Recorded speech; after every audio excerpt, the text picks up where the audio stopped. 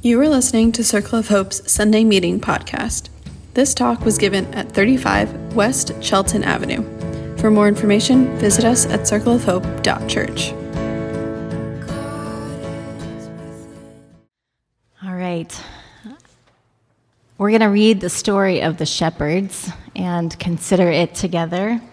I'm sitting here with you all to help complete the circle. Start here. We're going to be reading in Luke chapter 2 in the NRSV version. And I'm going to get us started. So follow along with me. In those days, a decree went out from Caesar Augustus that all the world should be registered. This was the first registration and was taken while Quirinius was governor of Syria. All went to their own towns to be registered. Joseph also went from the town of Nazareth in Galilee to Judea, the city of David called Bethlehem, because he was descended from the house and family of David. He went to be registered with Mary, to whom he was engaged and who was expecting a child. This is a time of year when many of us return to our hometowns, our homeland, so to speak. It's probably for a potluck or a gift exchange more than anything like the ancient taxation purposes that Luke gives us in his gospel for the context of this story. But still, returning to our roots can bring up a lot of stuff. Our family line and our hometowns carry a lot of meaning. So revisiting old, familiar places, relationships, and memories as a different person can bring up tension, maybe between who we used to be and who we are now. So anyone feeling conflicted about family dynamics at this time of year, whether because you are with your family or because you are not, might pause over the fact that Mary is a pregnant, unmarried teenager. Let's appreciate that for a moment. Joseph is bringing his pregnant fiancée, whom he could have had stoned for adultery, back to his hometown. That's complicated enough, and here they arrive with no place to stay. Folks whose families have rejected or condemned them may have no place to stay this holiday season either. If you're unwelcome to sleep under the same roof as your family, you may find comfort with Jesus, who this Christmas, who is unwelcomed too. Mary and Joseph are unwelcomed after they travel 85 miles from Nazareth to Bethlehem to register in Joseph's hometown. Here they are on their way, depicted on their way through a rocky landscape. Mary has climbed down from the donkey, perhaps afraid of riding down such a perilous, ankle-breaking slope there. Joseph looks weary. He's helping her along with all his loving kindness. We can't really see how far along she is in her pregnancy, but Joseph's actions suggest how pregnant she is. From the start of the Gospel of Luke, the context that they are under is the oppressive power of Rome. Caesar is taxing everyone. It was a cost for them to go the extra mile, or 85 miles. For Mary and Joseph to arrive, literally there is no room for them in a flooded city with people because the oppressive power of the Roman Empire. And all they could do is find a stable for shelter. While they were there, the time came for her to deliver her child. And she gave birth to her firstborn son and wrapped him in bands of cloth and laid him in a manger because there was no place in the guest room. I don't know how long they were living in this outdoor stable, but Luke says the time came, which could be just storytelling language, but it seems to indicate that some time had passed. So I wondered, how long was it before she actually gave birth? And how long did it take them to travel to get there? I imagine that is a lot of nights sleeping outdoors.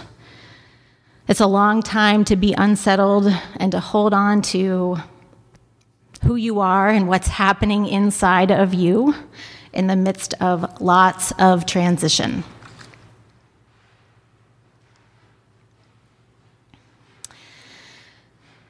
Now, in that same region, there were shepherds living in the fields.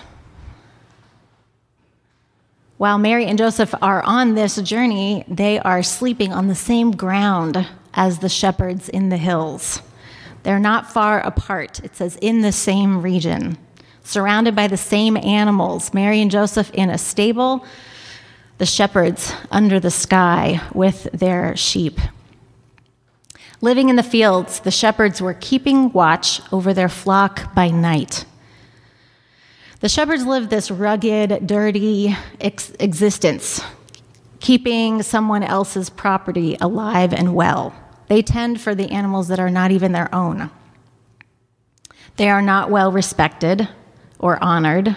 It's not a position in society that's given much regard. And they are literally outside the city, living in the fields, keeping watch at night for predators and guarding their sheep. I doubt they expected good news in the middle of the night. They expected the possibility of predators sneaking in to attack the resting flock. So I imagine they're on their guard for danger. They're ready to fight and defend. You might feel on alert or on the defense too. Humans are wired to be on guard against threats, and there have been plenty, particularly in the last 3 years. I know many people who are having trouble resting well, prepared for the worst, laying at night thinking about what could happen, what has happened. So if that's you, just notice that without condemnation. Just notice that you have had enough experiences to condition you to the threats that are out there. The shepherds protect the sheep this way. It's the nature of their work and survival. Then an angel of the Lord stood before them, and the glory of the Lord shone around them. The glory of the Lord shone around them. I've always pictured this as a chorus of angels lighting up the sky. And the chorus is coming. But before that, Luke says that the glory of the Lord shone around them. The glory of the Lord was revealed. This is a manifestation of God to the shepherds, right here on the hillside. And in the presence of the glory of God, they were terrified. No wonder. But the angel was bringing surprising good news. Salvation and rescue and deliverance is coming. God is actually looking out for them and for all people. This God who is coming in human form identifies with the lowly shepherds. The psalmist says in Psalm 23, "The Lord is my shepherd, in whom I lack nothing." This God chose to bring the shepherds good news. But the angel said to them, "Do not be afraid. Do not be afraid, for see, I am bringing you good news of great joy for all people. To you this day, in the city of David, a Savior who is the Messiah, the Lord. This will be a sign to you. You will find a child wrapped in bands of cloth and lying in a manger." And suddenly, there was with the angel a multitude of heavenly hosts, praising God and saying, Glory to God in the highest heaven, and on earth peace among whom he favors. And suddenly there was with the angel a multitude of heavenly hosts. Then the shepherds see the heavenly forces. This is a shocking display of God's power. A whole heavenly army is singing peace on earth. Their message is the opposite of earthly power, of violence and control and oppression. They sing glory to God instead of glory to Caesar. These angels are a force of opposition to the political and the economic powers of fear and oppression. Glory to God who brings peace on earth. Then when the angels had left them and gone into heaven, the shepherds said to one another, "Let us go now to Bethlehem and see this thing that has taken place, which the Lord has made known to us." So they went with haste and found Mary and Joseph and the child lying in the manger. When they saw this, they made known what had been told to them about this child. And all who heard it were amazed at what the shepherds told them. And Mary treasured all these things, all these words, and pondered them in her heart. The shepherds returned, glorifying and praising God for all they had seen and heard, just as it has been told to them.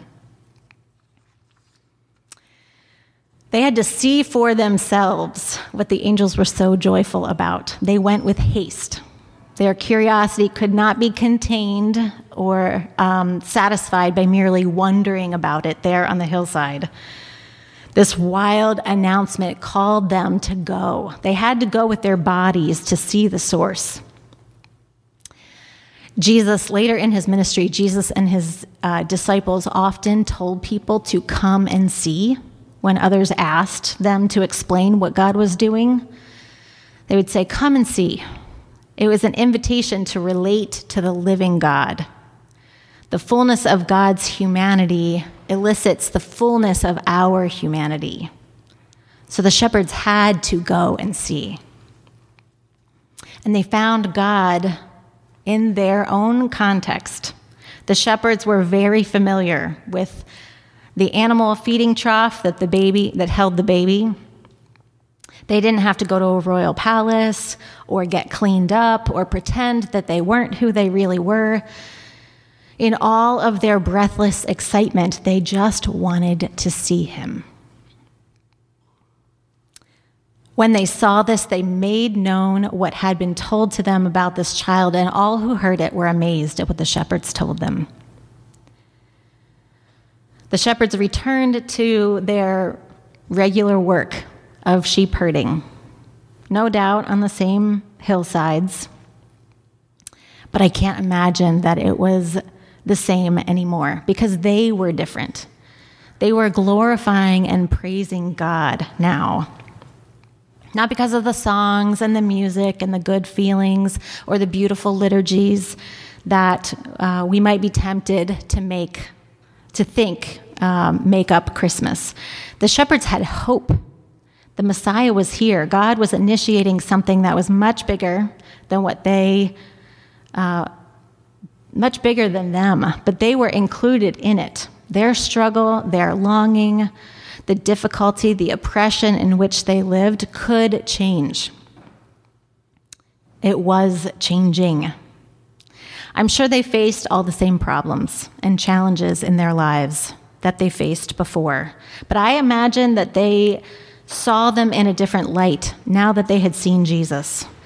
They knew that God could be counted on to keep promises. God's work is beyond what we feel about our everyday work. God is doing something much bigger. And the fact that the revelation of God in the world comes by shifting from the centers of power to among whom power is not expected, from the economic and political rule of the Roman Empire from the city and the leaders of religious and political life out to the fields, to the poor, to those outside the system. We saw this last week as Tess talked to us about Mary too. The whole of God's truth doesn't manifest even in one person, even in the one who carried Christ in her body, doesn't fully understand the extent of what's happening. I think the shepherds were part of this revelation for her. The shepherds come and confirm and reveal even more. Luke says that Mary treasured all these words and pondered them in her heart. Something's processing within her. She's holding on to it. She's piecing together, I think, within herself, the enormity of what's happening. The angels bring more of that clarity to the shepherds, and the shepherds bring it to her by showing up unexpectedly to meet the child. The shepherds experience their own revelation, and they share what they saw and heard. What does that mean about how God works? The revelation of God in the world comes by shifting from the center of power to among whom power is not expected.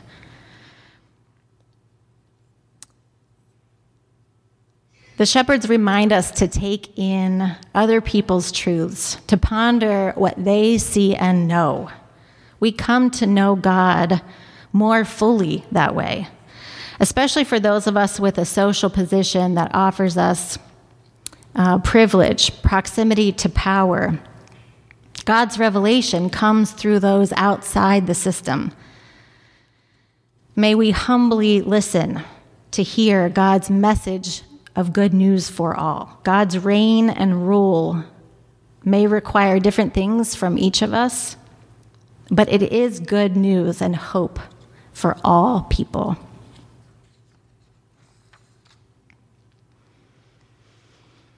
Let's take a moment to be silent and just notice what's staying with you, what questions come up, what things you heard or perhaps didn't hear that you wish were said, and then you'll have time to talk back.